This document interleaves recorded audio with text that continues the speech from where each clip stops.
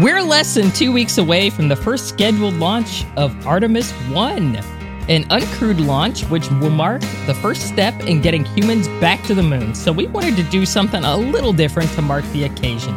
Yes, we're joined by one of NASA's Artemis crew training officers, Tamara York, to find out exactly what they're up to and learn some more about what it's like to train astronauts for spaceflight. Don't forget that you can get in touch with us via our social media pages at Space and Things 1 on Twitter and at Space and Things Podcast on Instagram and Facebook, or via the contact form on our website. And please continue to hit the share button, but right now, enjoy episode 103 of the Space and Things podcast.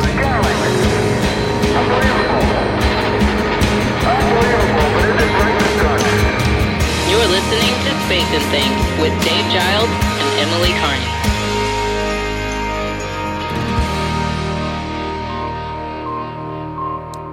I'm Emily Carney. And I'm Dave Giles, and welcome to episode 103 of our podcast. How you doing, Emily? I'm doing great. How you doing? Not too bad. I think I'm not. I'm not recovered. No. The finale of For All Mankind, once again, destroyed me a little bit. We were both texting about it on Friday morning, I stayed up late on Thursday to watch it. It's pretty epic, wasn't it? Yeah, it was. I'm still pretty messed up from it, man. I don't think I'm ever going to get over it. Oh, my God. It was nice that this season was so completely different from the season before, yet so enjoyable. That's my thoughts on it anyway. It also inspired you to write a new article. I've read it. It's great. So please tell everyone about that. Yeah, well, the article, just a heads up, it does have spoilers for the finale, the season finale in it. So if you have not watched the season finale episode, do not read this article yet. The article is basically called The 90s Sucked. And everybody was like, oh, you're just trying to get attention with that title. And yeah, I was trying to grab people's attention. But, you know, as somebody who lived through the 90s, that decade was, I remember at the time growing up, you know, as a teenager during the 90s, thinking, man, this is awesome. You know, we have the best music, the clothes are awesome and stuff like that. And that was really it. Seriously, like a lot of bad things happened during the 90s. And it really wasn't as progressive of a time as everybody thought it was. Because back then, everybody thought they were, I don't know, getting, I guess, a little more open-minded, and we really weren't. Nobody was, you know? There was still, you know, a lot of prejudice against gays. There was still a lot of sexism, racism, etc. I feel like we kind of thought, okay, we've overcome that, and that problem's solved now, and it really was not. So that's what I tried to capture in the article, and I think For All Mankind brilliantly captured that. That was really not a fun decade, you know, and it sort of even furthered the theme, you know, with, you know, okay, we've done all these awesome technological things, but we can't get our crap together on Earth. Yeah. I'd like to thank Ronald D. Moore and the showrunners, because I never really thought about how difficult that decade was until recently. Because back then I was like, yeah, I'm partying, having fun. This is awesome, you know.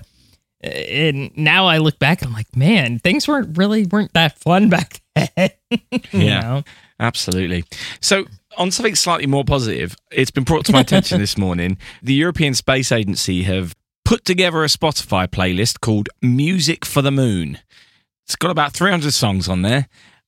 I'm not really sure why, but it's to do with the Artemis program, but they've decided, obviously, they want to do a playlist. And amazingly, they've included my song, The Last Man on the Moon. Oh my Which is pretty cool. Oh my God. I did not know this. I had no idea it was going to be a thing, but that's how my day started. I'm so proud of you. That's friggin' awesome. Yeah, it's nice, isn't it? Awesome news. Yes, it is very nice. Anyway, enough about that and enough about us. Let's get on with this week's interview. I got pretty excited this morning, Emily, not just because of the playlist thing, but because it was announced that the Artemis 1 rocket would get rolled out to the launch pad on 16th of August, which is a day earlier than they said, and also means it should be there by the time this podcast is released. And that means we're less than 2 weeks away from the first launch of this super rocket. After all the talk, after all the tests, we're actually going to see this thing lift up from the pad and do its thing. It's going to be quite something, and I hope that everyone listening has got August the 29th penciled in your diary to be able to watch, assuming there are no delays, which of course there probably will be. Yeah, we really wanted to do something to mark this, so we reached out to our contacts at NASA to see if there was someone we could talk to with an interesting perspective on the Artemis program. So today we present you with our interview with Tamara York, who is one of the Artemis crew training officers, which is a pretty awesome job title, if you ask me. Roll the tape, Dave. Absolutely. Okay, we're off to a good start. Play it cool. Hello, Tamara. Thank you so much for joining us on Space and Things. So we're going back to the moon with the Artemis program. What were your thoughts when you heard NASA would train astronauts to go to the moon? I'm very excited, but also, is it something I would actually get to see? So actually seeing that it's becoming a reality, not just in my lifetime, but while I'm actually working here and getting to be a part of it, it's really exciting. I was actually talking with a friend yesterday, and I was like, I don't take the time often enough to actually sit and think about what it is we're actually doing. Like, we are literally training people to go walk on the moon again. I mean, it gives you goosebumps, right? Wow. And for a lot of us, you go in and it's a job, and you don't take that time to kind of pinch yourself and realize that not only are you helping America accomplish something again, but you're also helping all these people who have dreamed of being able to walk on the moon, and now you're helping them get there. So it's really cool to be a part of helping people accomplish their lifelong dreams, as well as just watching our country be able to be a part of this. Absolutely. Now, many of the Artemis astronauts are prior ISS and shuttle astronauts. So what kind of things did they learn from their low Earth orbit experiences that they can perhaps translate to lunar missions? That's a really great question. So we've got over 2 decades worth of experience on a platform doing things that you just can't do here on Earth. And so we have gained knowledge in not just technical systems, how to live. We've got medical research. So we've got systems that, for instance, take care of your environmental life support, right? So we've got test beds for how do we generate oxygen? How do we take carbon dioxide and then pull oxygen from it? How do we sustain safe and potable water systems?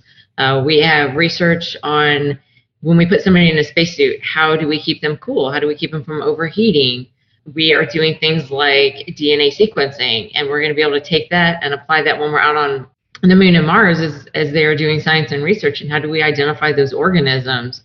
And then you come back to the crew members themselves. Before we, send them off to the moon and Mars, we want to understand what is this going to do to their bodies? What kind of precautions do we need to have? So we have all of this research on things like how is your vision affected, bone loss, muscle atrophy, what kind of exercises do we need to do? So there's all of this research that not only just talks about how we send a human being out into these environments, but then how do we sustain that life? And then you expand that to how do we put a long-term presence on the moon? So you have to have all of these systems in place, things like waste management, right? We got to know how we're going to manage just daily life. And so that is the beauty of ISS, is this has been our test bed to test those technologies, as well as look at how we need to protect our crew members and keep them safe and bring them home to their families.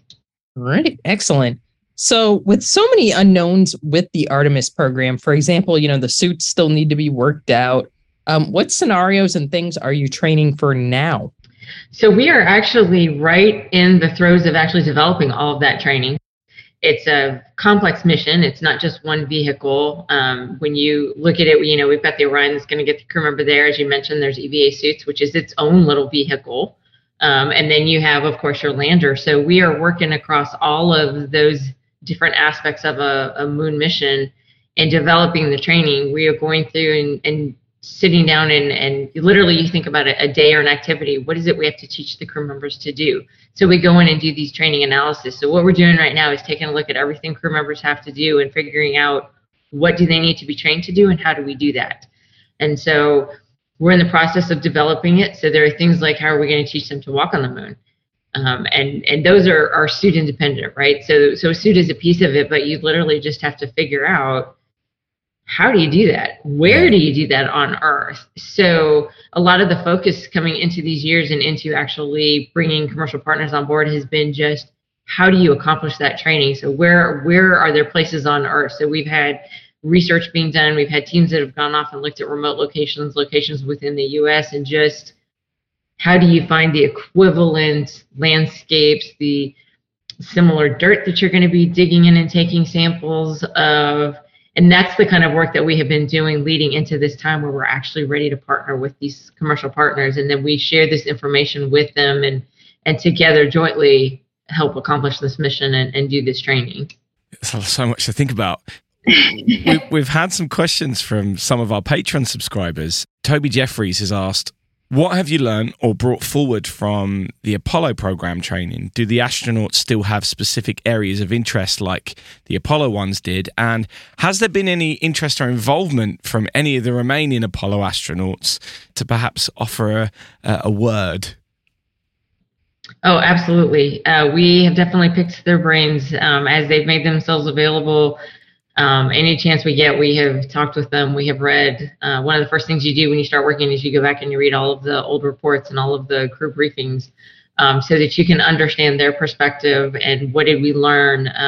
Some of the ways that we are implementing that is looking at how we do the science training and how we do the lunar sortie training. And that's an area where we are taking what they have shared with us and implemented it to make sure that we are looking for those places on Earth, not just in the continental US, but where else on Earth should we be going and looking at what technologies do we have that we didn't have back then, right? We've got all these wonderful things like augmented reality and VR, and what kind of things can we actually do that we didn't have back then that could fulfill some of these, we call them lessons learned from these missions.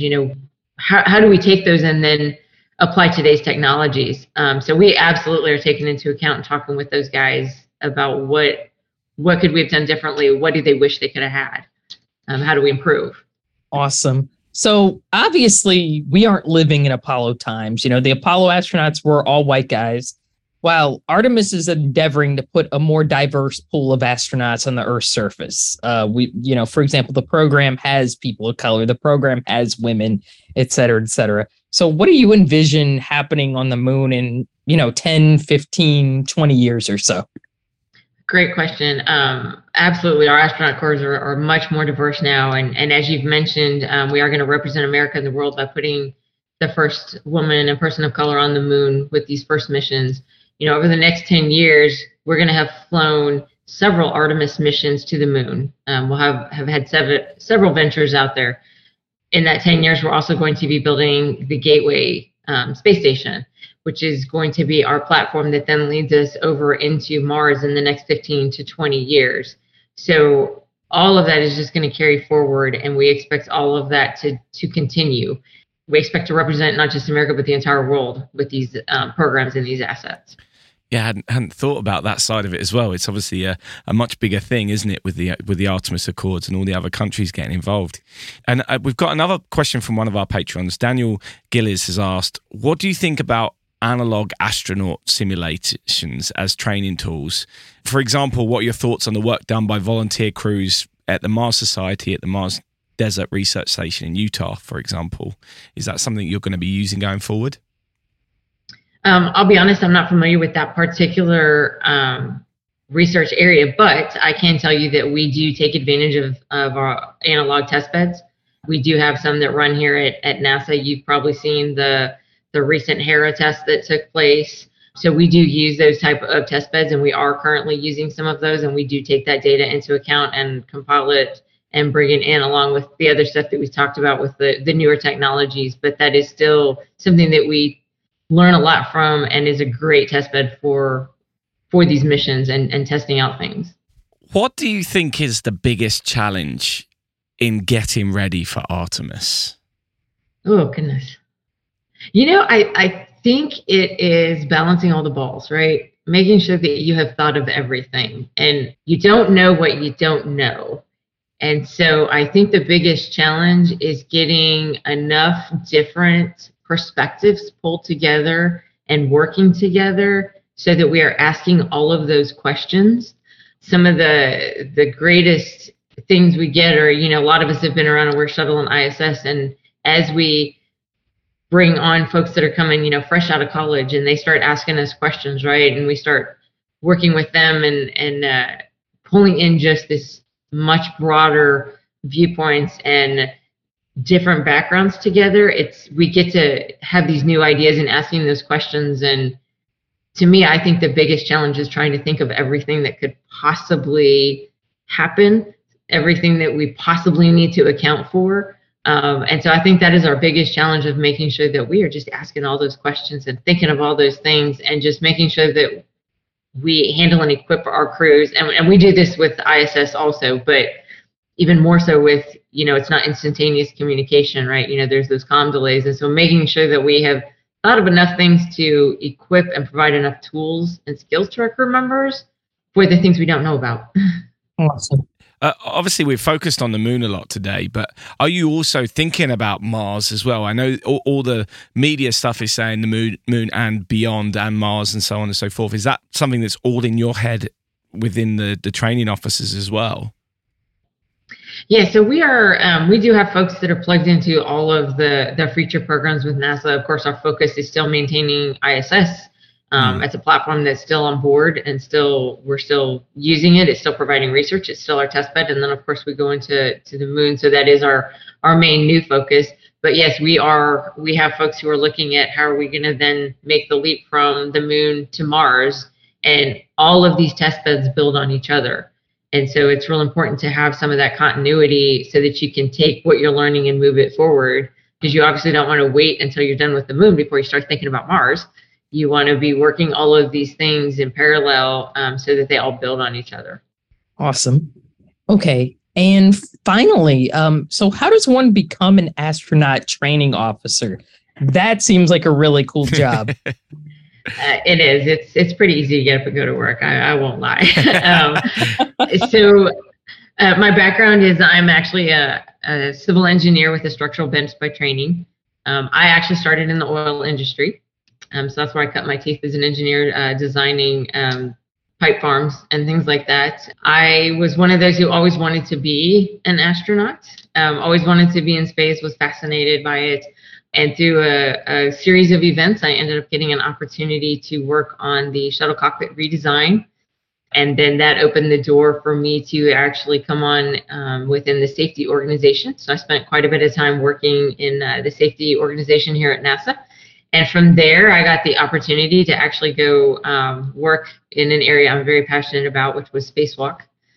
So I was a spacewalk officer for a very long time with shuttle and ISS. And then I love training. One of the best moments I have ever had is watching a crew member accomplish something on board ISS that we spent a very long time training them to do down here on Earth, and just seeing them land, and you get that thumbs up across the crowd of like, we did it, we went up there, we made it happen. So for me, training was my passion.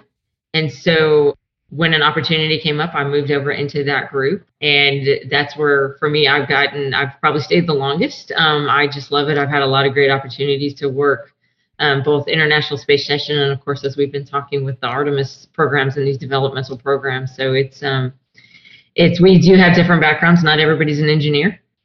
So we've got folks that have different technical backgrounds. We've got folks that specialize in simulations. When I was in the spacewalk group, we had folks that came from education. So it's just kind of there's been a lot of different paths as you talk to people that work in this industry. There's a lot of different paths that lead you here. We've got, we have one person who just became a chief training officer that actually comes from a medical background. She is one of our biomedical engineers who used to do the biomedical training for the astronauts, who has recently come over. So we're a pretty vast group. We have a very diverse background, which probably is our strength. I know Emily said, and finally there, your answer has triggered another question, so forgive me here.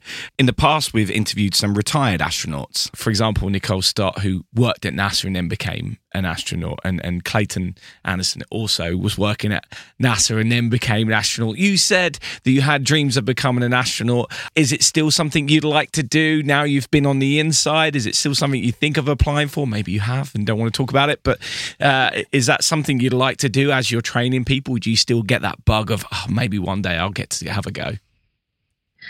For me personally, unfortunately, it's not an option. But if I could, I would absolutely do it. Life sometimes gives you curveballs. Yeah. But absolutely. It is one of the best parts of my job is I do get to work very closely with the astronauts, and some of the best days are just when you get to sit and hear the stories. What is it really like, to live on station, or, getting to watch them as they're going through their training flow. And I have had the privilege to actually train crew members and have had a couple of crews that I have trained and then gotten the chance to actually support as they're executing the mission on board station. So, in an instant, I would. But since I can't, I get to do the next best thing, which is help other people accomplish their dreams. Yeah, absolutely. My next best thing was doing the podcast. So, I understand that. Thank you so much for joining us, Tamara. This has been really wonderful and really insightful as well. We wish you all the best in what you're doing. And are you heading over to watch the launch for Artemis 1? Do you get to do that, or is that not something that you get to do? I will be watching it from JSC, but we do have the gentleman that actually was the trainer for that launch. Even though it doesn't have a crew, we have a chief training officer that actually trains the flight control team and managed all that training, and we're hoping to get to send him actually to be able to go look at that and have that opportunity. But I'll be watching it with all the rest of the NASA folks in a big auditorium over at JSC. Yeah, and us as well, but not at JSC. Anyway, thank you so much. Thank you so much. We hope to speak to you again sometime. Thank you. It was my pleasure. Y'all have a great afternoon. This operation is somewhat like the periscope of a submarine. All you see is the three of us, but beneath the surface are thousands and thousands of others. To all those, I would like to say thank you very much. That was amazing. That was awesome. Imagine that being your job. That, to me, I fantasize about going to space, but, I don't know if I'll ever go, but that must be like right below like astronaut, like the next thing. Because you get to train people in that sort of environment. Be around the people that are doing it, right? Being around these guys who are learning how to do it, or hearing their stories when they get back as well. Yeah, and you're contributing. I mean, to me, it's just as important that you're contributing to the program. Yes. I love astronauts, but I go into sort of astronaut worship. But you almost forget, it's like when you look at every program, there's thousands of people behind this one person who's going to space who have trained this person. I mean, we're talking from teachers to trainers, et cetera, et cetera. So, I feel like we really lose sort of touch with, okay, what about the people that train these people to do what they're going to do? Because they just don't go in automatically knowing how to be an astronaut. That's a skill you learn, Yeah. Nobody's born with that. So obviously we're all building up to this launch as well, which I'm really excited about, and I can't wait. And I'm sure we're going to be talking a lot about it over the next few weeks. I am hoping to go see it. I don't know if I'll be there in any kind of press capacity because obviously I have a day job, but I'm hoping to sneak over there and see it. So we'll see. I'll be watching on the live stream, I'm sure, dropping everything. Yeah. I'll be watching, hopefully from a bridge near the area with my fingers crossed, hoping it goes well. So we'll see. That's your trick, is it? Find a bridge. Find a bridge. There's some good ones in Titusville, so we'll see. Yeah. Massive bridges. Some massive bridges. You're absolutely right. There's some big ass bridges in that area. I imagine it'll be very busy. Anyway, what a great interview that was. Let's crack on with the rest of the show. We need to do a little more all-weather testing. Amen. We start this week's news section with some sad news. Cosmonaut Anatoly Filipchenko has died aged 94. He was the commander of Soyuz 7 in 1969 and Soyuz 16 in 1974. He has logged a total of 10 days and 21 hours in space. Both of those missions have a special place in history. In October 1969, Soyuz 7 was due to dock with Soyuz 8, which was being photographed by the crew of Soyuz 6. All three missions in space at once, but unfortunately problems with the docking equipment stopped that from being totally successful, which was one of the final nails in the coffin for the USSR's plan to get to the moon. His second mission was not about beating America, but joining them. Soyuz 16 was a dress rehearsal flight for the Apollo-Soyuz docking mission in which they checked out the androgynous docking system, which was needed for the two countries to dock together in space. So, unfortunately, another space pioneer has left us. Our condolences go out to his relatives and friends. Absolutely. So it's been another busy week. There have been 5 launches since we last recorded. 2 in China, 1 in Kazakhstan, 1 in California, and 1 in Florida. Once again, you can find out all about these launches, their payloads, and watch videos if they exist by visiting the show notes, which you can find on spaceandthingspodcast.com or by checking the link within your podcast provider below this episode. While we spent today focused on the Artemis 1 rocket in Texas, SpaceX are gearing up for the first orbital launch attempt of their Starship Super Heavy rocket. They've been performing some static engine fire tests on the launch pad, although the company does not yet have a launch license from the U.S. Federal Aviation Administration. This license is expected soon, though, and the company has applied and received their radio licenses for the test vehicle from the U.S. Federal Communications Commission. If this license is to be believed, then SpaceX are targeting a 6-month launch window starting on September 1st. 6 months may seem like a long time, but hopefully they'll get their license and soon we'll get to witness another big rocket's first launch. Unlike the Artemis program, this rocket is planned on being completely reusable, which would be a game changer in financial terms for future launches of large items. Meanwhile, Northrop Grumman have announced that they will use engines from Firefly Aerospace for their Antares rocket. This removes a dependency on Ukraine and Russia for components for that rocket, which NASA used to fly the Cygnus cargo ship missions to the International Space Station. And finally, we take our hats off to Etienne Klein, the director of France's Alternative Energies and Atomic Energy Commission, who pulled off an incredible prank on Twitter. He tweeted a photo of a round reddish-orange object on a black background with the following caption: "Photo of Proxima Centauri, the closest star to the sun, located 4.2 light years from us. She was taken by the JWST. This level of detail, a new world is revealed day after day." This tweet went viral, and then the scientist had to tweet that the image was not actually taken by the web, but, oh my God, but was in fact just a slice of chorizo sausage. Incredible work, which we applaud. Absolutely. I mean, if you see the image, it's crazy to think that people believe this was actually something that was a star. It looks like a piece of sausage. Yeah, clearly it's a piece of sausage.